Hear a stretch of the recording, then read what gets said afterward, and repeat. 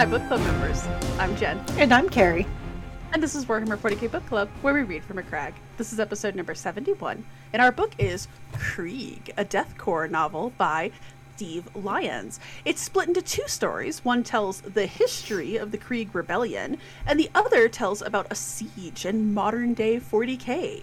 We posted several questions on our website, wh40kbookclub.com, and we encourage participation in our conversations via Twitter, YouTube, our site, or Encrypted Vox channel. Spoiler warning, if you haven't yet read this book, definitely check out the book and the questions, and then come back to this post as we're going to be talking about the book from start to finish in great detail. With that, let's dive in. Did you like the book? I loved it. I liked the hell out of this book. It was fun. It was a good time. It was a really good time. Although as depressing as it is, that may make us sound sad or twisted, but it was a good time. Warhammer 40k. Yeah. In the end with Rennick, when she's like, "Oh, I get it now," and then she like basically sacrifices herself. I was like, that was the most Warhammer 40k ending she could have asked for. I mean, I guess if you're going to go with, like, I saved everybody and maybe died a horrible death, but I was going to die an even worse death down the line. Pretty much. And I liked, again, all the characters I thought had a pretty Warhammer 40k ending. Oh, yeah. Ones that I didn't like. Looking directly at you, Interrogator Farron. You were seen, sir.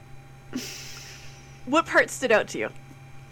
Man, there was quite a few parts that stood out to me. I at the very, very beginning, when it just kind of gets into like the orcs are attacking, and apparently like a ship had fallen into a hive, and they were like, "Oh, it was an accident." And I love the fact that the governor was like, "Well, where the orcs were concerned, it was often hard to tell the difference between accident or a deliberate attack." I was like, you know what? That's legit. That was 100% legit. Ask you a weird question about the orcs. Because we've read Gosgul Thraka, and because we read Brutal Cunnin, and there was something else that we read with orcs in it. Like, I have a hard time sometimes divorcing myself from those books. And then so like in this, when they describe the orcs, like this mindless horde of guys, I'm like, dude, they just want a good fight. Like, why are you being dicks about this? Like, I'm sure remember that they're terrifying and not your friend, and they're not funny if you're the Imperium, right? And I love them as a concept and as a race, because in their books, funny as hell, right? In the Guard books, not so funny. No, they're horrifying. I have a real disconnect though. Oh, I know, because like I do imagine some of their conversations, like, you know, like when they kind of discover there's this hidden room, you know, with the weapons, you know, I could totally see him being like, well, of course we want them. Like, if you do, they're like scuffling up top, and he's like, okay. He's like, you know, right? It's like, you know, if they didn't want us to take them, then they wouldn't have tried to hide them. You know, just I could totally see. I could totally see that. But man, like, probably one thing that really stood out to me though was Jerton's kind of reunion with Sabella, and I don't mean at the party. The whole Yerton and Sabella thing. At first I was like, are we going to have to care about this? Like, I wasn't really sure how I felt about her when she was first revealed. But then, yes, it was a wild dog appears. Yes, a wild dog did just appear. It was an interesting dynamic, and I do remember, because, you know, the life of the Imperial Guard, we talk about this a lot.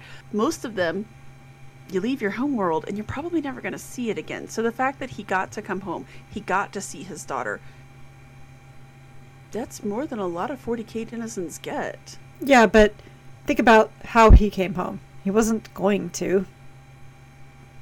But then he got an offer he couldn't refuse. Pretty much. And that isn't that all offers from the Inquisition? Right. You know, and that's honestly one thing that probably hacked me off the most, was that they kidnapped him because they believed that this the chairman was going to turn against the emperor somehow. So they basically, torture this guy till they realize, oh, he's telling the truth. And then they send him there to find it out. He sends a message back that, yes, this is happening. War breaks out, and they don't even come in to help. They don't even send in, Imperial troops to come in and quash this rebellion. Like, this is something that you'd bring the Space Marines into to stop this kind of rebellion. But no, they didn't do it. Well, but I think it also says, and I think it says so much about the Inquisition, right? Because we think your planet's going to rebel. Yes, it is going to rebel. Oh, I've moved on to something else now. That's cool, though. Thanks for checking. The way I took that as is like, we were right. Okay, cool. You know what to do. We'll be in touch, and then let us know if it goes super sideways. But really, I think the big thing was that they look for chaos corruption. This was just human corruption. This was just run of the mill. I want to keep, and I want to secede from the Union. Basically, yes. And so much of this book, it was in a good way. It was in a good way, frustrating in a good way, because all of these people, the chairman, yes, he was a dick and he just wanted to have all this power, but I did like how he sold it to his people, where he's like, we shouldn't have to send our children off to die in these countless nameless wars for a guy that we're not even sure really exists on a throne in Terra. You could kind of see that he was like, yes, this is partially for my own ego, but I'm also doing this for my people. There was a lot of best intentions kind of stuff in this book, I thought. But yeah, it felt like that with the Inquisition, that they're just like, oh, good. But there's no chaos, so, good luck. Godspeed. And when you think about it, the Imperium in general, they have so many wars on so many fronts. I'm sorry, you thought your planet warranted help? I mean, I assumed that but the planet's only export was what? People? Isn't that what they need? Because people are so Pretty expendable? much. I mean, no, it's not. Of course, if it was an agro world, it'd be totally different, because they need that bread, Or if it was a manufactorum held word, yeah. I mean, if you had one of those resources where we would be like, oh, but that is not very easily replaceable, but people are, I mean, what does the intro always say? To be a man is to be one of untold billions. Yeah. Oh, you're going to lose your supply of people. Okay, we'll get them somewhere else. It's a cold, harsh universe. And that was actually one of the parts that I was going to mention that stood out to you, is that sorry. I felt like we actually just went and watched The Godfather 50th anniversary, so we went and we saw it on the big screen because it's my favorite movie. And there's that scene when he goes to kill the guy at the restaurant, right? They set up the gun behind the toilet, and at one point James Caan is like, you make sure somebody good does that, because I don't want my brother coming out of there with his dick in his hands. I feel like that's what happened to poor Yurden. Right. They set him up, they were gonna provide support, and then no. Sorry, you just got your dick in your hands, in your planet. Good luck. Not nice, I guess is what I'm saying. Well, no, that's just the Inquisition for you. Pretty much. What did you think of the Krieg in general? Both. Well, let's start with the current. As a force, do you like them? Do you find them interesting? I find them sad. Expand.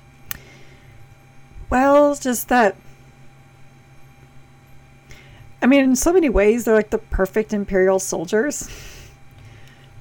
Because I think that makes them happy, is to die in the name of the Emperor. I mean, that's pretty much what Terra wants, is people that are just willing just to kind of throw themselves into things.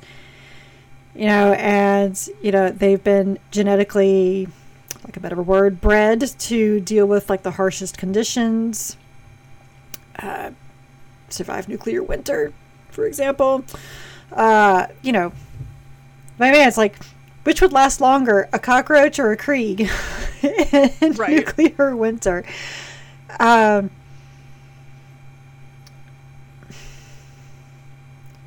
don't know. It's like, because my first introduction to the Krieg has always been with memes, and I just knew that they always wore these gas masks and like to dig holes. So that's like all I knew about them, because like, you know, the happy shovel noises and things like that. And learning that where that comes from is like, you know, seriously, like we were joking about, you know, only in the Warhammer 40k, this is actually a Jen quote, I'm not going to steal it from her, only in the Warhammer 40k universe can you have World War I trench warfare versus soccer hooligans. And that's, you know, 100% true. I'm actually oddly fascinated with World War I, more than World War II. And I always think that World War II is like the glamour World War, if there is one. But there's so much about World War I find fascinating, and the trench warfare thing is probably my favorite thing about the Wonder Woman movie, was showing the trench warfare, because that was awful warfare.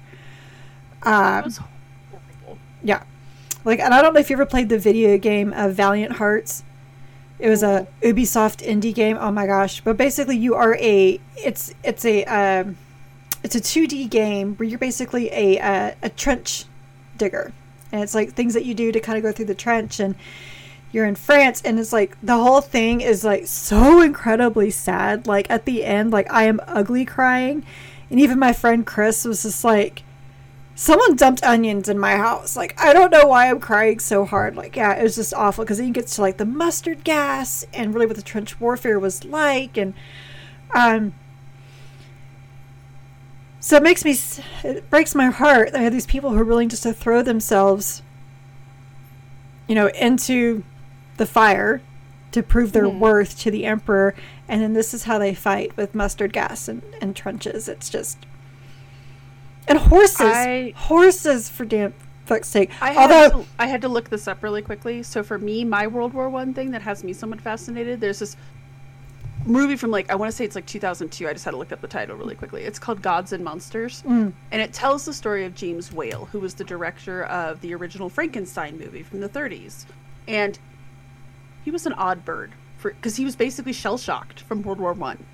And so, he was a homosexual at the time in Hollywood when you were not supposed to be a homosexual. So there's a little bit of that going on too. So he had like a bunch of stuff that he was dealing with. But they would flash back to scenes of the trench warfare, kind of like they did in Boardwalk Empire too, actually, now that I think about it, with Jimmy.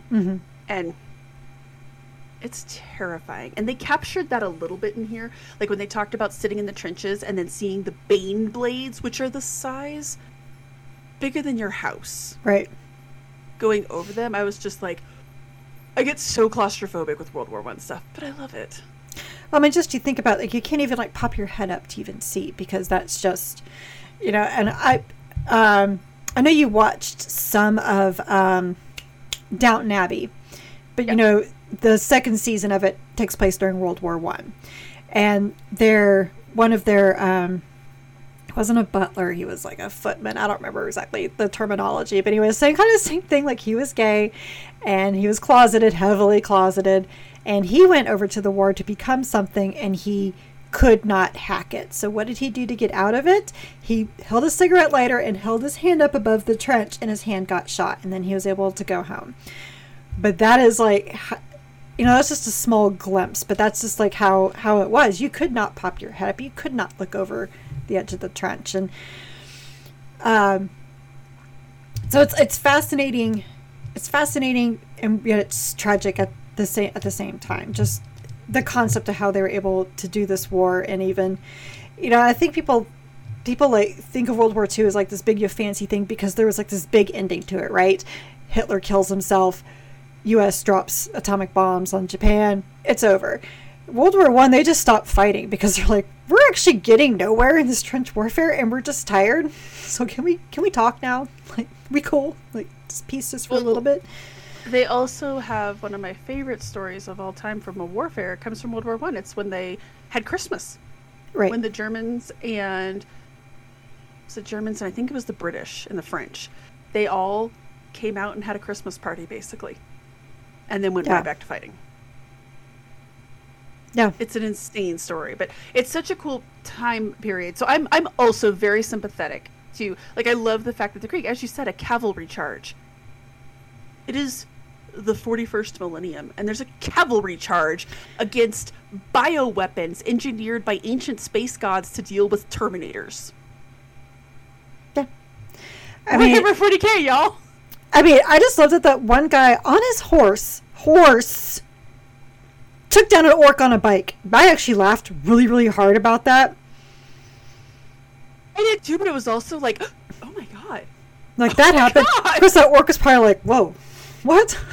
Well, you can totally imagine it from his perspective. Like, the orc's perspective. Yeah. Of, what? Like, what the hell is this animal? And I think a lot of the, I don't know if this is official art or just fan art, but a lot of the art of their horses, obviously they have the masks over their face, match their riders, but a lot of them have cloven feet, which I'm like, that's just amazing. How are y'all breeding these horses? I have questions. I don't think that they are. I think they're coming from the same, I think they're coming from the same stock that the Krieg people are. They might be. Mm-hmm. But I found them interesting, and I really did like, because you're right, the memes of the Krieg, I think, have gotten so over the top, which is why they're funny, about how suicidal they are, and how, like, happy shovel noises, and there's a scene early on when they all break out and they just start shoveling. I giggled. My husband and I were giggling about it, because we were like, happy shovel noises. But they've become such an exaggeration that I liked this, like, especially when Rennick gives her basic post-mortem, when she's like, they're not reckless, they're just fearless. They have nothing to lose. They're probably going to die a short life anyways because of their home world. Like, you know, there was that one great line from Jonas right before he was executed. And he said, he's like, when he realized they had no hope, he realized something else. He had nothing to fear either. And it's like, that is such a chilling thing, and I think that's how these Krieg feel. They feel like there is no hope for themselves, so they got nothing to fear. Exactly. And that's, like, there was a scene early on when they're fighting the orc in the trench, and the orc goes to, like, pull, I think it was a stick bomb out, and the Krieg guy just jumps on top of him, and everybody else stabs him to death. And of course she's like, Rennick is like, what just happened? That's the Krieg mentality, right? It's like, okay, so it's not necessarily that they're crazy and suicidal. It's more that they make the calculation. Okay, I'm going to die, but that'll enable all of my people to kill this thing. Right. I'm not necessarily saying that I condone that mentality, but it was a very interesting look at them. I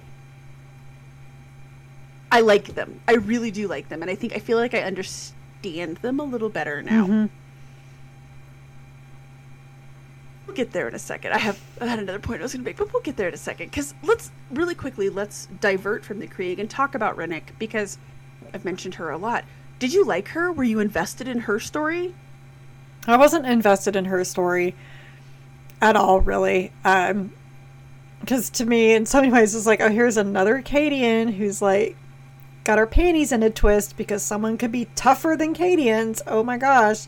Yes, I get it. Yeah. Planet gone. Well, their planet's kind of gone too. So like you can just like slow your roll a little bit. Their planet's been gone for longer. Until like the end.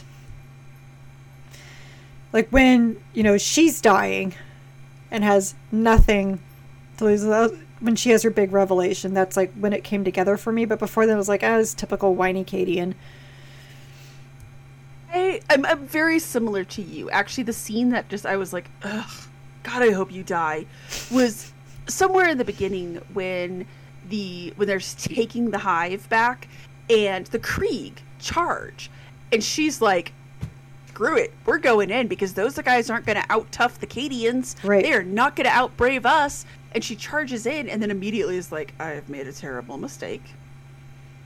But I was like, you just got, especially when she's coming back and she's like, oh, like, I've got like 4 of my dudes with me. Your guys' planet, because they talked about this earlier, right? Your planet is gone. The Cadian people, you could kind of, I guess, breed amongst yourselves to make more Cadians, but kind of to reference back to, and this book kind of kills me inside, but that Wolf Time. To reference back to Wolf Time, you might be of Cadian blood, but you're not Cadian. Right. There will be no more Cadians. You are now a finite resource. So the fact that she got so many of her people killed just so that she could out-tough the Krieg definitely rubbed me the wrong way. Oh, yeah. And you're right. She was a little pouty. She was a little petulant because I think the Cadians, kind of like the Fenrisians, kind of like... I guess we don't really see that from the Krieg. I was about to say kind of like the Krieg, but anybody from a death world, they seem to have a chip on their shoulder. Right. Oh, we're just better than you. It's nothing personal. Like... I mean, like, but at the... like, look at the Dark Angels. I mean, the originals are like, well, we came, from a world of beasts. Like, we know how to fight. Well, I was going to say, even the Blood Angels a little bit, right? Like, oh, right, because the trials have to go through Baal because it's, they have water that will kill you. Things, just little things. Exactly. They all have this kind of chip on their shoulder of, oh, you're just not like one of us. And especially the Cadians. And, I mean, I'm not saying that the Cadians are bad or that I hate all the Cadians, but we get presented with a lot of them that are... And this girl definitely was until the end. And that was such a great redemption arc for her because I was just kind of like, why are you still alive? And then when she started talking about that, oh. Mm-hmm. It was a really good... I wouldn't say I was invested in her story up until that point. And then I was like, oh, I'm so glad I got to follow your story. Yeah. Yeah, about the same. The redemption arc. So, something very interesting about the narrative structure of this book. It is called Krieg. Not a single chapter in the current times is told from a Krieg's point of view. So I'll just say, excuse me, they were all... The past was all a lot from Jurton or Jonas or crap, there was one other. I can't... Well, the... Ionis, the chairman, Jurton, and... The chairman, that's what I was Kraus. thinking of. Oh, yeah, and Kraus, yeah. You get a little bit from Kraus's point of view, yeah. Yeah. So those all are, but the current times, not a single chapter. But I think that was, like, on purpose. Did that work for you as a It narrative? did. It did because again, I knew nothing about the Krieg. So finding out that they were clones was like a big reveal to me. And I think that if you had something from their point of view, it would have spoiled it. I think you're right. And I think... So at the very end, when Van Bruin is thinking, and he's like, look, this is now my life's mission to make sure that the Krieg's secrets stay with the Krieg. I think kind of what Steve Lyons was saying is that the modern Krieg are kind of unknowable. Because, yeah, they might all be clones, and they are so indoctrinated and bred for war. Like, and when Van Bruin, as you said, when Van Bruin talks about, because I think it's his direct line when he's like, these people are the logical conclusion of our current state of the Imperium. Like, this is the refined black tar Imperium soldiers. I mean, all you do. They were 40k stormtroopers in many, many ways. Basically, yes. And I think that's kind of what he's saying is he's like, yeah, the modern guys, you can't really know them. They're not knowable. They have no personality, really. Their whole drive is to win. Like, even the Colonel, who calls himself Jurton. Well, the funny thing is that I realized, like, at the end, is that you don't know the names of any of these people. Like, they don't even, like, even the Colonel just was he was just known as the Colonel. You never knew that he went by Jurton, and I kind of like that you didn't know that, because then it would have made, like, the past stuff, I would have been very, very confused. Very much so. Well, the guy who meets the first Inquisitor, he's the one who calls himself Jurton. The Colonel in the current times, he doesn't call himself anything. But none of them do. Because, and like, I loved that when she asks his name. It's like... And he's like, I don't understand the question. And then finally comes back with Jurton. Like, is that the only name that they... Like, is that... Oh, right, I have to go through this... I have to go through this ritual with you of giving you some sort of a name. But you're right. You never get a single name. And remember, they did say that on their dog tags, it was mostly just numbers. Mm-hmm. This is the VAT crazy number. This was the clone batch. Yeah. So let's talk about Colonel Jurton. Was he a good leader? Yes. Was he right? It's hard to say anybody's right. In Ooh, Warhammer it 40K. really is hard to say that anybody's right. But I'm going to have to say yes. From a 40K perspective, yes. I think so, right? Mm-hmm. I don't know. I think from a 40K perspective, all of what he's doing makes sense. You do not rebel against the Emperor. And to be fair, if they just left, acted like nothing had happened, they're like, we're just taking our people and we are leaving and leaving you guys to your fate. It would not have gone well. The planet would have been destroyed. Either by Space Marines or Exterminatus. Who knows? But the fate was sealed as soon as the chairman was like, oh, like, we don't need this emperor. And, you know, we'd be giving our people. And it's like, you just don't want to. It's not just the people. That's not the tithe thing that bothers you. It's the money that you have to donate as well. It's just... taxes are a part of life, but you want those taxes from the citizens for yourself so that you can, because, I mean, how could you not remain as fat and disgusting as you are? So there were 3 leaders in the past, right? You had Kraus, you had the chairman, and you had Yurten. And the Kraus and the chairman were not on the same page. Oh, no. Oh, no. And let me ask you this really quick. He So sent after the chairman Sabella. is dead. They sent Sabella to assassinate the wrong person. Yes. If I had to point to one mistake Yurten made, it was killing the chairman. That guy was callow and just repugnant, and he was not... Yeah, callow's the best word I can think of him, right? He is not a strong person. He is a coward. He's not... Like, if they would have killed Kraus, like the second that they threatened, if they were, all they would have had to do is be like, we're going to drop some bombs on your hive, and the chairman, no. I'm done. This is no longer fun. Right. Oh, yeah. You killed the wrong person, because Kraus is like, oh, thank God. Like, you got rid of that asshole. I mean, now I'm no longer inhibited. I can do what I've always wanted to do. Yep. So I know I said that there was no chaos corruption, but there's that conversation between Kraus and Yurten where he talks about like the corpse emperor, and then he kind of says, he's like, there are other voices we could be listening to. We were like, oh no. Am I the only one who thought he was maybe a little chaosy? Like he was maybe tiptoeing that way? Totally missed that. So, I mean, if that's true, then Mark that page. I mean, the other voices sound so Zinchi. It do. I don't know if I marked that or not, but it's, yeah, he and Kraus are talking, and Kraus is just like, we don't have to be doing this. Like, we could be listening to other people. Could you? Like, ugh. But I always talk about how, like, with a lot of the successor chapters in particular, like, let's take the Flesh Terrors, for example. You can see how an entire chapter was shaped by one dude.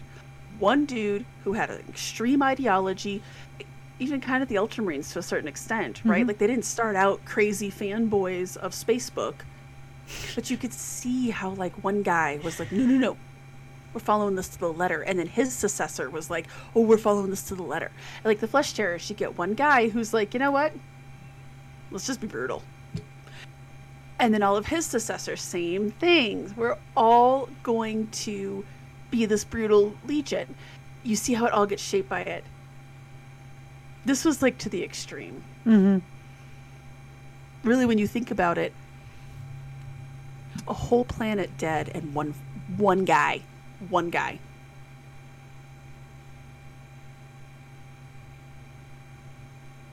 Like, I don't even know what to say. Ugh. There's really not much to say. I mean, is that a good thing or a bad thing? I don't know.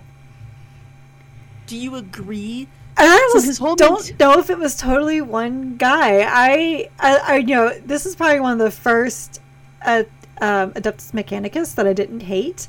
I did like Greel. I think Greel really cared about Jerton. I think Greel really did care about the planet, but I also think he was manipulating him in his own way. At least felt that way, didn't at least it? at the very least he was planting ideas. And I don't know. I don't know if Greel was playing, if it was more like a mad scientist thing where he's like, Dark Age of Technology. Ooh. Well, It does. that I believe. It's like, there are things down here that I want to open because it's a Dark Age of Technology, but that's forbidden. Can I just, like, look at it? You know? Because... Do you remember that Ren and Stimpy episode with the button? Yes. But yes. What happens if you press it? That's just it. Nobody knows. Maybe something good. Maybe something bad. But I just think of the guy, like, over him. Can he resist the temptation? I felt like that with Greel, like, the whole time. But, okay, so... Oh my god, you part can of say me that was about like, any Mechanicus who is just like, forbidden technology. Oh. You got me there. But, like, what? I can't decide if it was that, if it was a little, like, mad scientist-y, or if it was just very Mechanicus-y. Like, he has done the math in his head, and okay, so we'll torch this entire planet, but we'll have enough people underneath the surface. We should be able to live. We can start cloning people. We'll have an army. Like, I can't tell if he basically did some hardcore cold mathematics in his brain. Why not both? You got me there. You know, and the thing is that what's so crazy is that Durton may not have pressed that button when he did if Krause hadn't decided to, you know, kind of air raid the Feast of the Emperor's Ascension. So that was kind of like a final straw. He only wanted to do it if he thought there was like no other way. And you know, unfortunately Jonas handled it the wrong way and trying to get him to see reason. It was very unfortunate. I actually was very sad when he killed Jonas. Was too. And yes, listeners, I know his name is spelled Ionis, but I'm too much of a Latin major and the I is J, so I can't help it. It's Jonas to me. Greek. It's Greek. It should be Jonas, right? Well, the I in Latin is pronounced like a J, so it's right, but it's a Greek name, right? I don't care. That's where my mind goes. It's Jonas. That's fair. So I'm just throwing it out there because I can see people like, she's pronouncing it funny. This is not a Jacques moment, okay? Few things are the Jacques moment.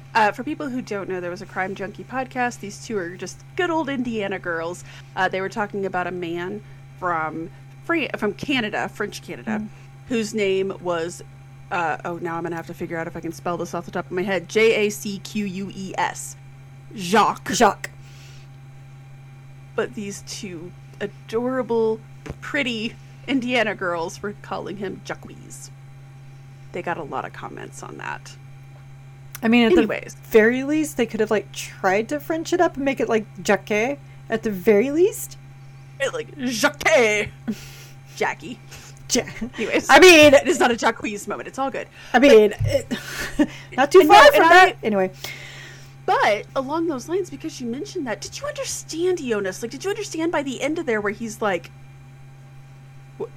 what's going on? Yeah, no, I mean, I really liked Jonas, like, a whole lot. And I thought he was kind of, like, he was a nice little voice of reason when Durton would just get so, like, you know, focused. But I think that Jonas could have handled that better. I understand why he went and talked to other people, but they should have had a plan and not just like freak out and we're just going to relieve him of command. No, let's talk. Like let's talk. I was as soon as they try to relieve so disappointed. As soon as they tried to relieve him of command. Well, yeah, the mystery caller from Krause. I thought one of it was like, this is either Greel or Jonas, because I knew it was Jonas. I was like, there's just And that's just There's because, no way. like, I could just see Adeptus Mechanicus, like, if things aren't going the way that he wants them to go, I could totally see him just, flipping it on a dime. But when it got to questioning his Emperor's faith, and the person on the other end got mad, I was like, okay, that's definitely Jonas there. So I'm very sad that he decided to do that. I'm even sadder that he decided to bring other people involved and relieve him of duty, because even though Jurton's like, okay, you know what, fine, he stood down. I was like, no, he's not. Something bad is about to happen, and it's just very unfortunate. It should have not gone this way. And I think Jurton lost his cool too. He should have also been willing to talk. I would have liked to have seen, had he and Kraus been able to even talk, right? I liked the idea that Jonas basically did the math. He did the math, and he's like, there's no way we're winning this. This offer was on the table. Now, fool on you for trusting Kraus. Like, really? You don't think he's just going to kill you all after you bring him Jurton? Seriously? Right. But he was also desperate, right? Because he's doing the human math. And he's not liking what he's coming up with. I was very disappointed in that. But I was really sad to see him die. I really was. And I kind of also, I wanted to tell Jurton, because Jurton, getting desperate, listening to Greel, right, knows that he has this horrific contingency plan, cuts out everyone in his life. You know what it actually reminded me a lot of was the Lion. You have all of these people who are close to you and trust you, and you're just pushing them out and pushing them away with no explanation other than, just trust me. Well, but I'm also listening to this guy over here. But Jurton, his wasn't just trust me. His was, I'm taking the entire burden of these horrible choices on himself. And then on one hand, that's very honorable. But on the other hand, it's like, dude, but it's not just about you. Isn't. And I don't think for 1 minute he was that egotistical and thinking it was just about him. But that doesn't mean that it wasn't at the same time. Right. I would agree with that. Yes. I go back and forth on it.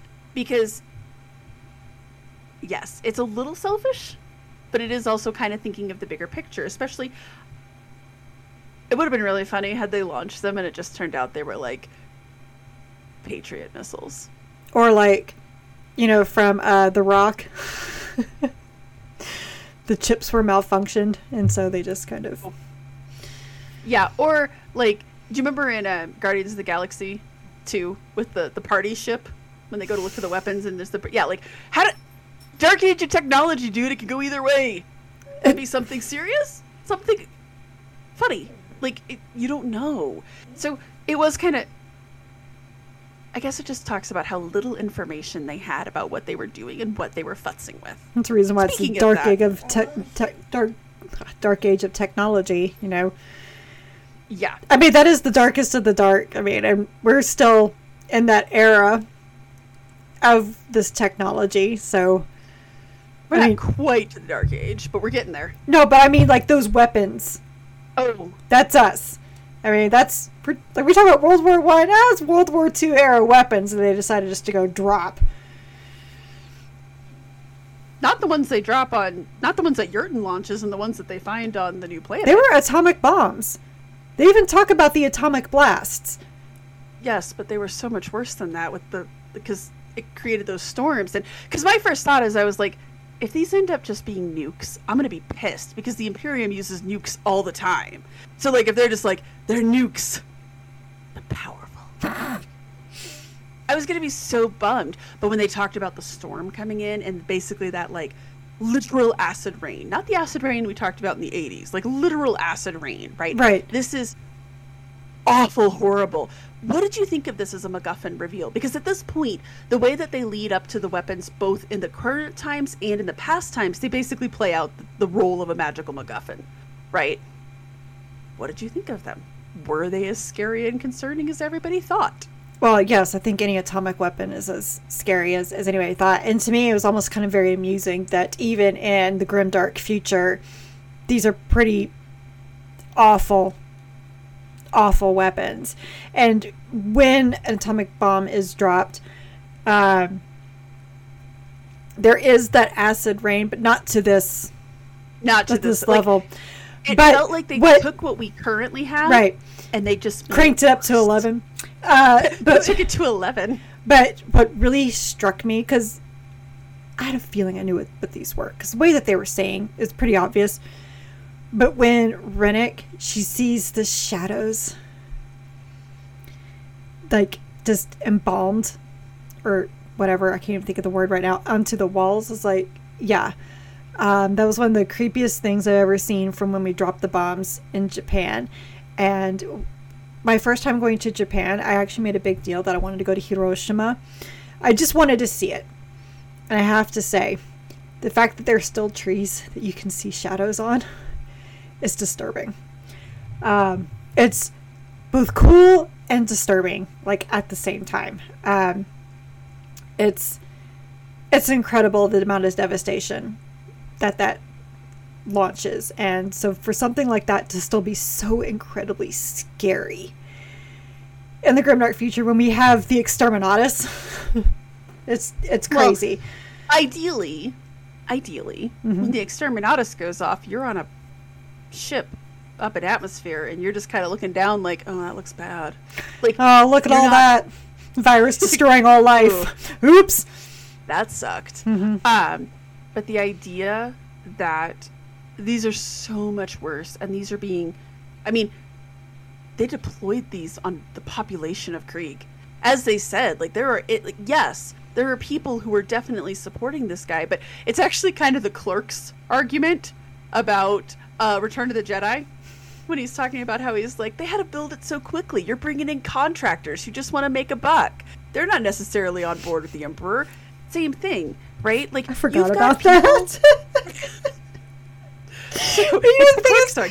I know that had to have been an argument that Kevin Smith has actually had with somebody.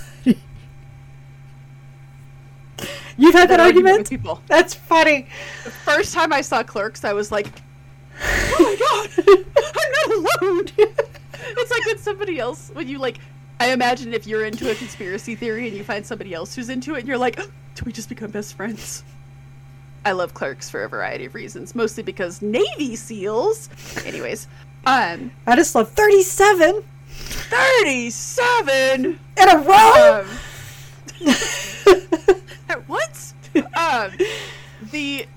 But that same argument, right? Like, there are people in those hives who, they're poor, they're running a stall or whatever. They can't leave the hive. It doesn't really matter. One of the arguments that Red Letter Media once made about why he hated the prequels for Star Wars is he's like, look, especially because he's talking about the extended cut of the original trilogy versus the prequels. Oh. He's like, when they show Alderaan after the death of the Emperor, it looks identical to, or not Alderaan, sorry, Coruscant.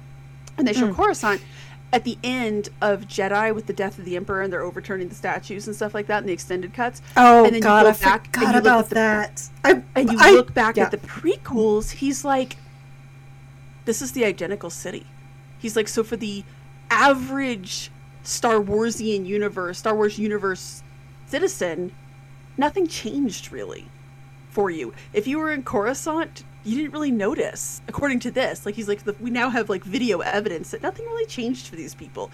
And it's kind of the same way for the Krieg, especially those people in those hives. Like, okay, we worship the Emperor, we don't worship the Emperor. My daily life does not change.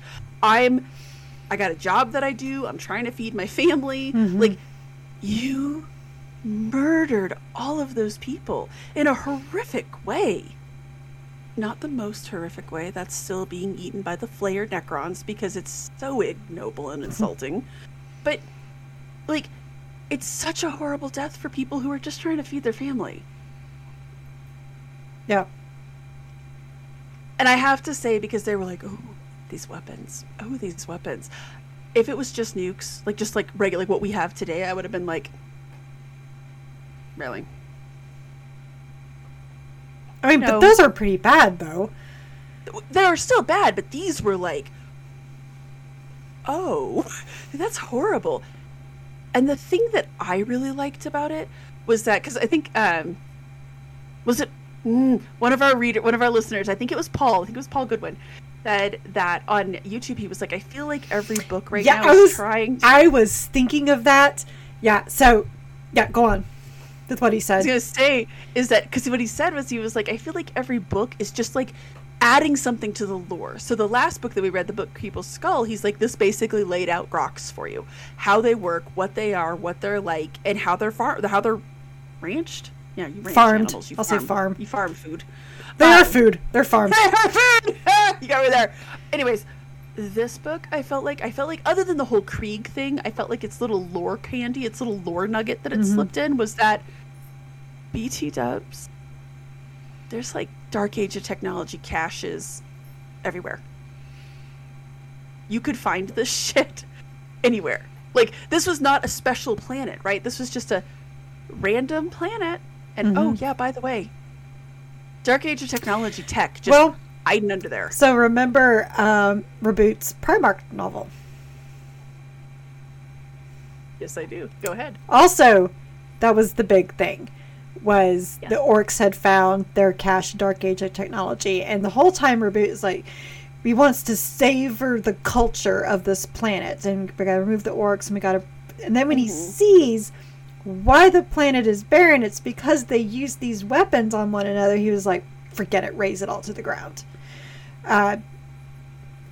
Because even he knew, this is bad. This is terrible. We need to get rid of all of this. Yes.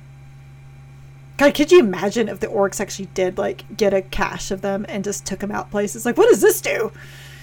Well, and the funny thing about the orcs is that I feel like they could have really tested... So, all orc technology works because they believe it works, right? Mm-hmm. I think they really could have tested the limits of that once they have Dark Age of Technology shit to play with. Right. Really going to test the limits of that one. And no, you do not want them to have these weapons. Because I'm sure for a second, like, you can imagine this from the orcs' perspective when that thing went off. I bet a bunch of them were like, ooh. Right. The humans are like, oh god, no. And the orcs are like, oh, yes. Like, for like 2 seconds before they were vaporized. It makes me wonder, like, how much of that radiation would affect these mushroom people. No idea. Like, given their nature, does radiation affect them? I don't even know. I'm sure there's a story out there somewhere, Skywatcher Adept, you have been summoned. I don't know. Speaking of that, though, because the whole idea of Van Bruin's purpose, right, is that he needs to find this cache because he knows this cache exists. Which just honestly seems a weird thing for a Ordos Hereticus to be looking for, but continue. To my question, did you understand his mission purpose? Nope. Like, / purpose? Did it make sense to you? Nope. Me either. Was it a guise? Like, was he like, I kind of want to check out these Krieg things, and the Imperial, all I see is your dog's tail, just like a flag. It's there she is. Mm-hmm. And there went her down. With her wiggle butt. Mm-hmm. Her wiggle pity butt. They, like, did the planetary governor reach out and was like, by the way, we think we have this, like, cache of Dark Age of Technology stuff, and he's like, perfect excuse. Gotta get down there. But it did seem to be his main driving function. Well, the other thing is that you notice that they never once said what his mission was, which I'm pretty sure was on purpose. And it wasn't just because we're doing inquisitorial shit. I think that was on purpose. And it makes he talked about, like, torturing the planetary governor to get this secret, but then the planetary governor was fine. It was a woman. Oh, the woman was the successor. Was the successor, yeah, but, like, she didn't, I guess what I was saying is, like, she didn't seem to, like, she seemed fine. Like, she didn't seem to, I don't think she knew what was going on down there and why he was down there. No. But he essentially tortured this guy to find this cache, ? I didn't really understand what he was doing there. I liked Van Bruin. He was... I did, but that's actually a likable Ordo Hereticus. Who knew? But that's not what the Hereticus does. No. So this is like the second or third So book we've read where there's... It would make more sense to me. I'm sorry to interrupt you. Go, please. If it was Ordos Xenos that it made. Ordo Xenos would have made more sense. Mm-hmm. Ordo even... I mean... I don't know if Malleus would. No, Malleus doesn't Xenos. either. You know what? I'm going to go on a limb and say I almost don't think the Inquisition needed to be involved in this one. I guess Hereticus. No, because Hereticus you're talking about. Like, if anything, it almost feels like it should have been more like a tech priest coming down, like a Magos coming down to be like, oh yes, a Dark Age of technology. I could also see the Inquisition not trusting. True. The Magos. Valid. But I liked him. He was actually one of the first witch hunter characters we've been presented that I liked, because I feel like, so I was gonna say, is like I feel like we've read like 2 or 3 stories. You liked what's his face from Vaults of Terra? He's Hereticus. So I like him too, but I feel like we've read a few stories where it's like there's an Ordo Hereticus Inquisitor who's either like fire and brimstone. Obviously, the Vaults of Terra being an exception, but who's fire and brimstone and trying to kill living saints. My Ephrael Stern is right here. Like, they're trying to kill the saints because they don't trust them. Well, like Celestine. I mean, there was that one. There was that one. Or they don't really know how to apply them appropriately. Like, this guy, like, why? Okay, there's a Dark Age of technology, but why is the Hereticus after that? You're a witch hunter. Your predominant thing is that you hunt, wait for it, witches. Psychers. The only thing I can think of is that maybe he didn't know exactly what the weapons were. He knew there were some ancient weapons, but he didn't know exactly what they were. And so it sounded like his purpose was not to get rid of them, but to find out what they were and report back. That's kind of what I saw, but it was still just... Make sure it's not warp stuff. Maybe. Because there are a lot of Dark Age. There was it's actually not very good. It was a comic book that came out years ago, published by Black Library by Dan Abnett, and they come across this Dark Age of technology thing that basically what it did was it took a blunter and they locked the blunter in it, and it magnified the blunter's power. Mm. It was actually a Chaos Warband that was trying to do it so they could fight the Thousand Sons, and the Ordo Hereticus showed up and put a stop to that, because it's bad in general. But I was like, proceed, like, let them play. Yeah, I mean, how this plays out seems legit to me. I mean, like, so maybe they thought it was something warp related or something like that, but maybe I don't know how I felt about it. To me, it was a weird excuse. It fit, but it was just weird to have this Inquisitor there who would eventually, help them find these weapons, and that's what they're going to use to get rid of the orcs. But also an Inquisitor that understands the Krieg and is very respectful of them, whereas his interrogator was not. What do you think of Farron? I did not like him. He should have listened to his teacher a little bit more about the Krieg, but no, I mean, it's that typical thing we see so much about, like, I know better than you, and I'm just on my quest for knowledge to find out things. So, and the weird thing is that I even double checked last night and with the book with so I was like, okay, so last time we saw Farron, he got them to take off their gas masks, and I guess proved that they're all, at least this group is either clones or quadruplets, take your pick. And then the next time we see him, he gets killed. So it's like I almost kind of wondered, because it talks about how the Krieg just kind of melted away. I was like, did they do that on purpose? But I don't think they would. I don't think they would either. It's just, but I don't. No, so but it was a good thing to me that he did go, because he said that he was going to, that's what he now knew he was going to do. He was going to dedicate his life's purpose to, figuring out everything about the Krieg. I'm like, they're not witches. I don't know what you're doing. I think because they constantly keep their mask hidden, or their face hidden through that mask, and because they're from this world that basically nobody heard from for a really long time, they were busy. 1,500 years. Yeah, well, I mean, like the last time they heard from them, we're seceding from the Union, and then the next time they hear from them, we are your most loyal soldiers ever. Right. I have questions. And I think, as they said, like when they were talking with the commissar, and the commissar is like, really, if anything, I have to kind of rein them back a little bit. They're weird. So I think, like, from an Ordo Hereticus interrogator's point of view, you're either dealing with, you're from an irradiated planet where a woman stepped foot on your planet, a woman who has the full wealth and resources of an inquisitor, and she died like a few years later because your planet is so irradiated. Oh, and like, so are you all mutants? Are you all mutants under there? Right. I just thought it was so funny because, like, you know, she died and they're like, she wasn't Krieg. Like, it just loved that when they're like, she died, and he's like, she wasn't Krieg. I hadn't thought of it that way, but thank you. Like, they were so there was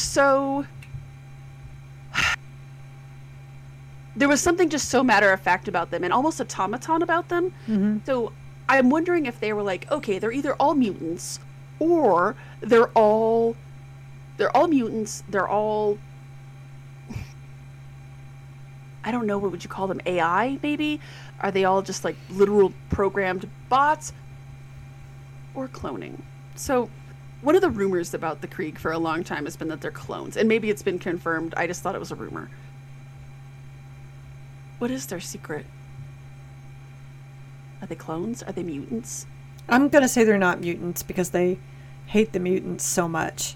Because they even talk about if there's any mutants, like, they get rid of them, like, quickly. So, like, but, like, are their faces maybe? Like, is everything off asymmetrical because they're... I think they hide their faces because, well, one, they're on a terrible planet. Two, I think they hide them because they're all clones, so they all look alike. And they probably know on some level we shouldn't look like the same person. Well, and maybe, I think also their identity doesn't matter. There's like, that too. You don't need to see my face because it doesn't matter. Doesn't matter at all. Really. It's like, you know, the stormtroopers, like, think about in the original Star Wars trilogy. Like, none of them had names. They had numbers. True, very much so. And they were all clones of one dude, which can't even talk about. Why? He's a good-looking guy. He actually, Temuera Morrison was. I was super happy. I was super happy to see him in The Mandalorian and obviously Book of Boba Fett. But It's like, oh, you deserved a little bit better. I get that. Does that, like, does this become a thing? Because Van Bruin says, he's like, look, my sole purpose now is to make sure that nobody finds out this secret. I think of it as I don't know if cloning, you know, I don't know the rules of the 40K. They changed so much. I mean, I think cloning is bad. I think it's as repugnant as it is now. Hmm. Like, the idea of, it opens a lot of problems, for one thing, but also the idea that, yeah, there's just a lot there with cloning and I think it also probably falls under forbidden technology. It could be. I mean, this did happen 1,500 years ago. And think about how people don't trust the Primaris because they come from Mars. Clones are coming from a Martian tech priest. Right.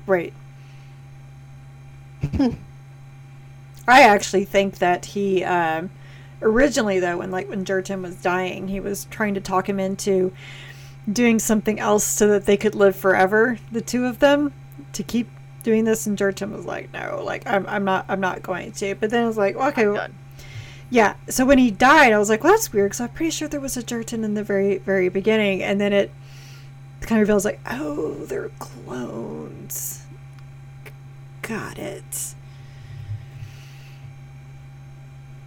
Was that, like, again, I know that it's kind of it makes sense. It just totally makes sense.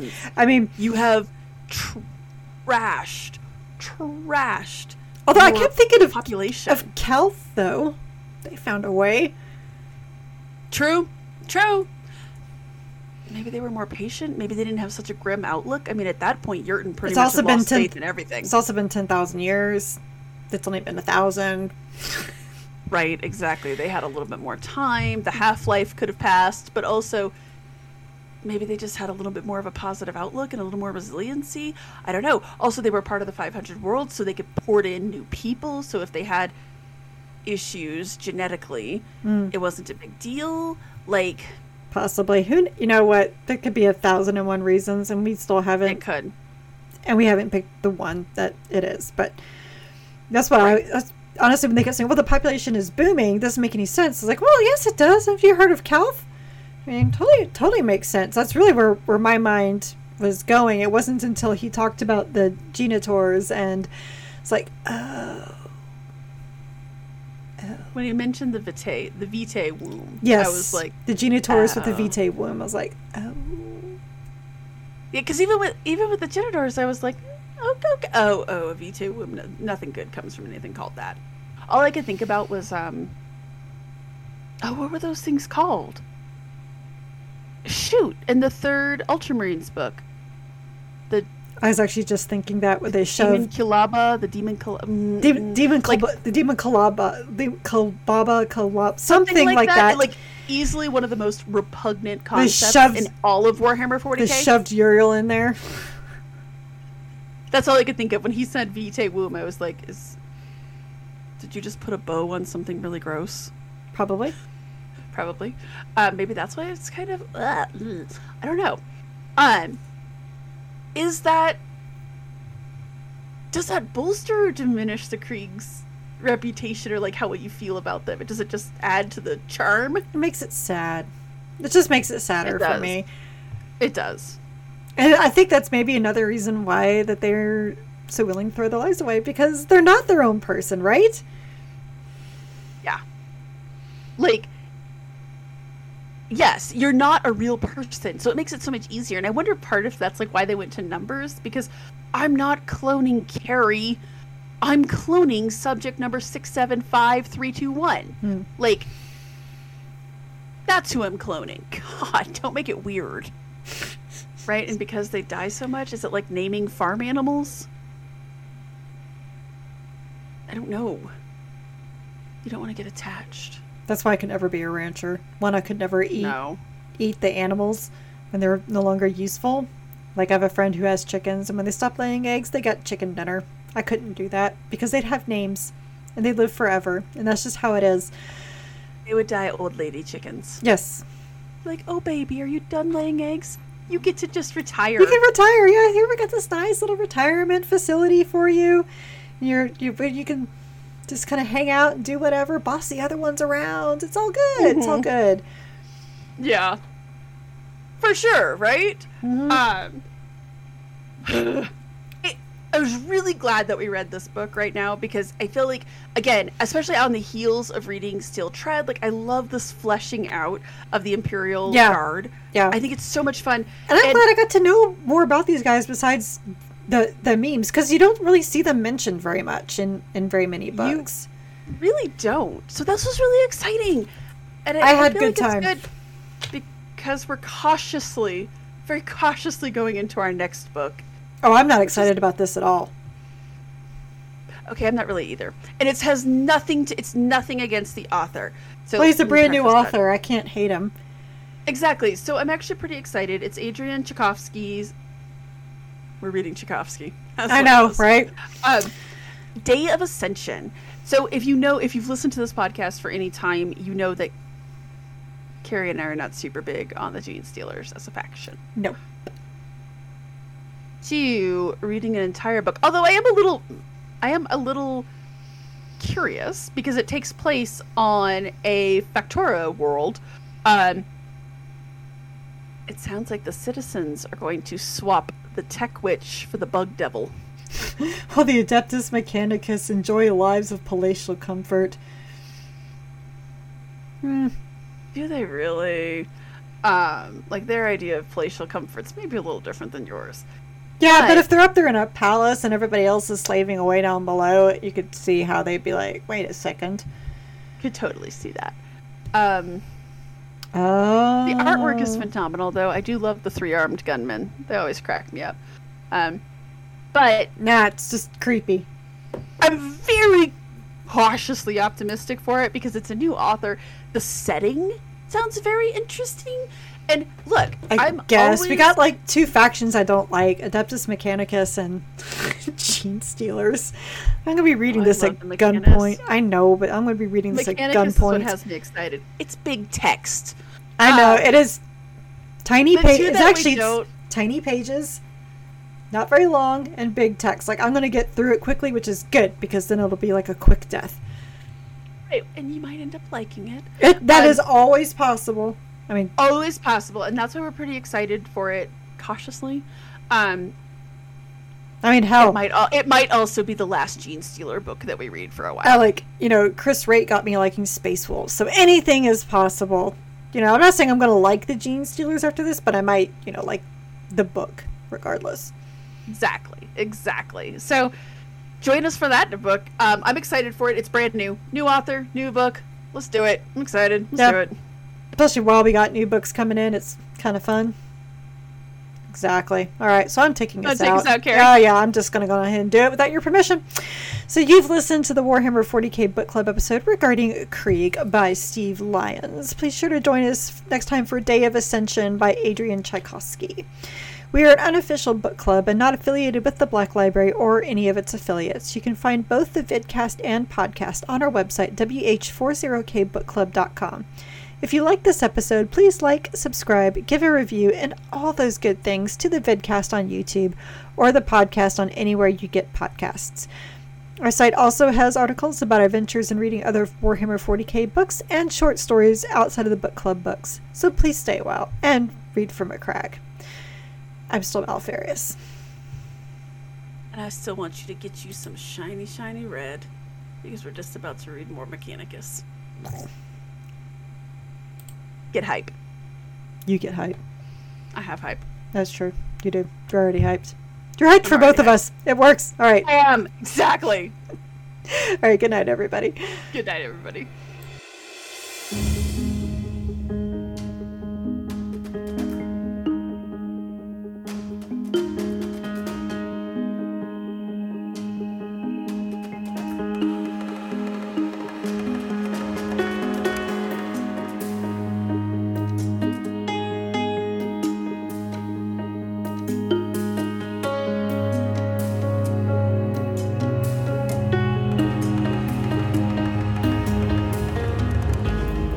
This episode of the Warhammer 40k Book Club is hosted by Jen Bozier and me.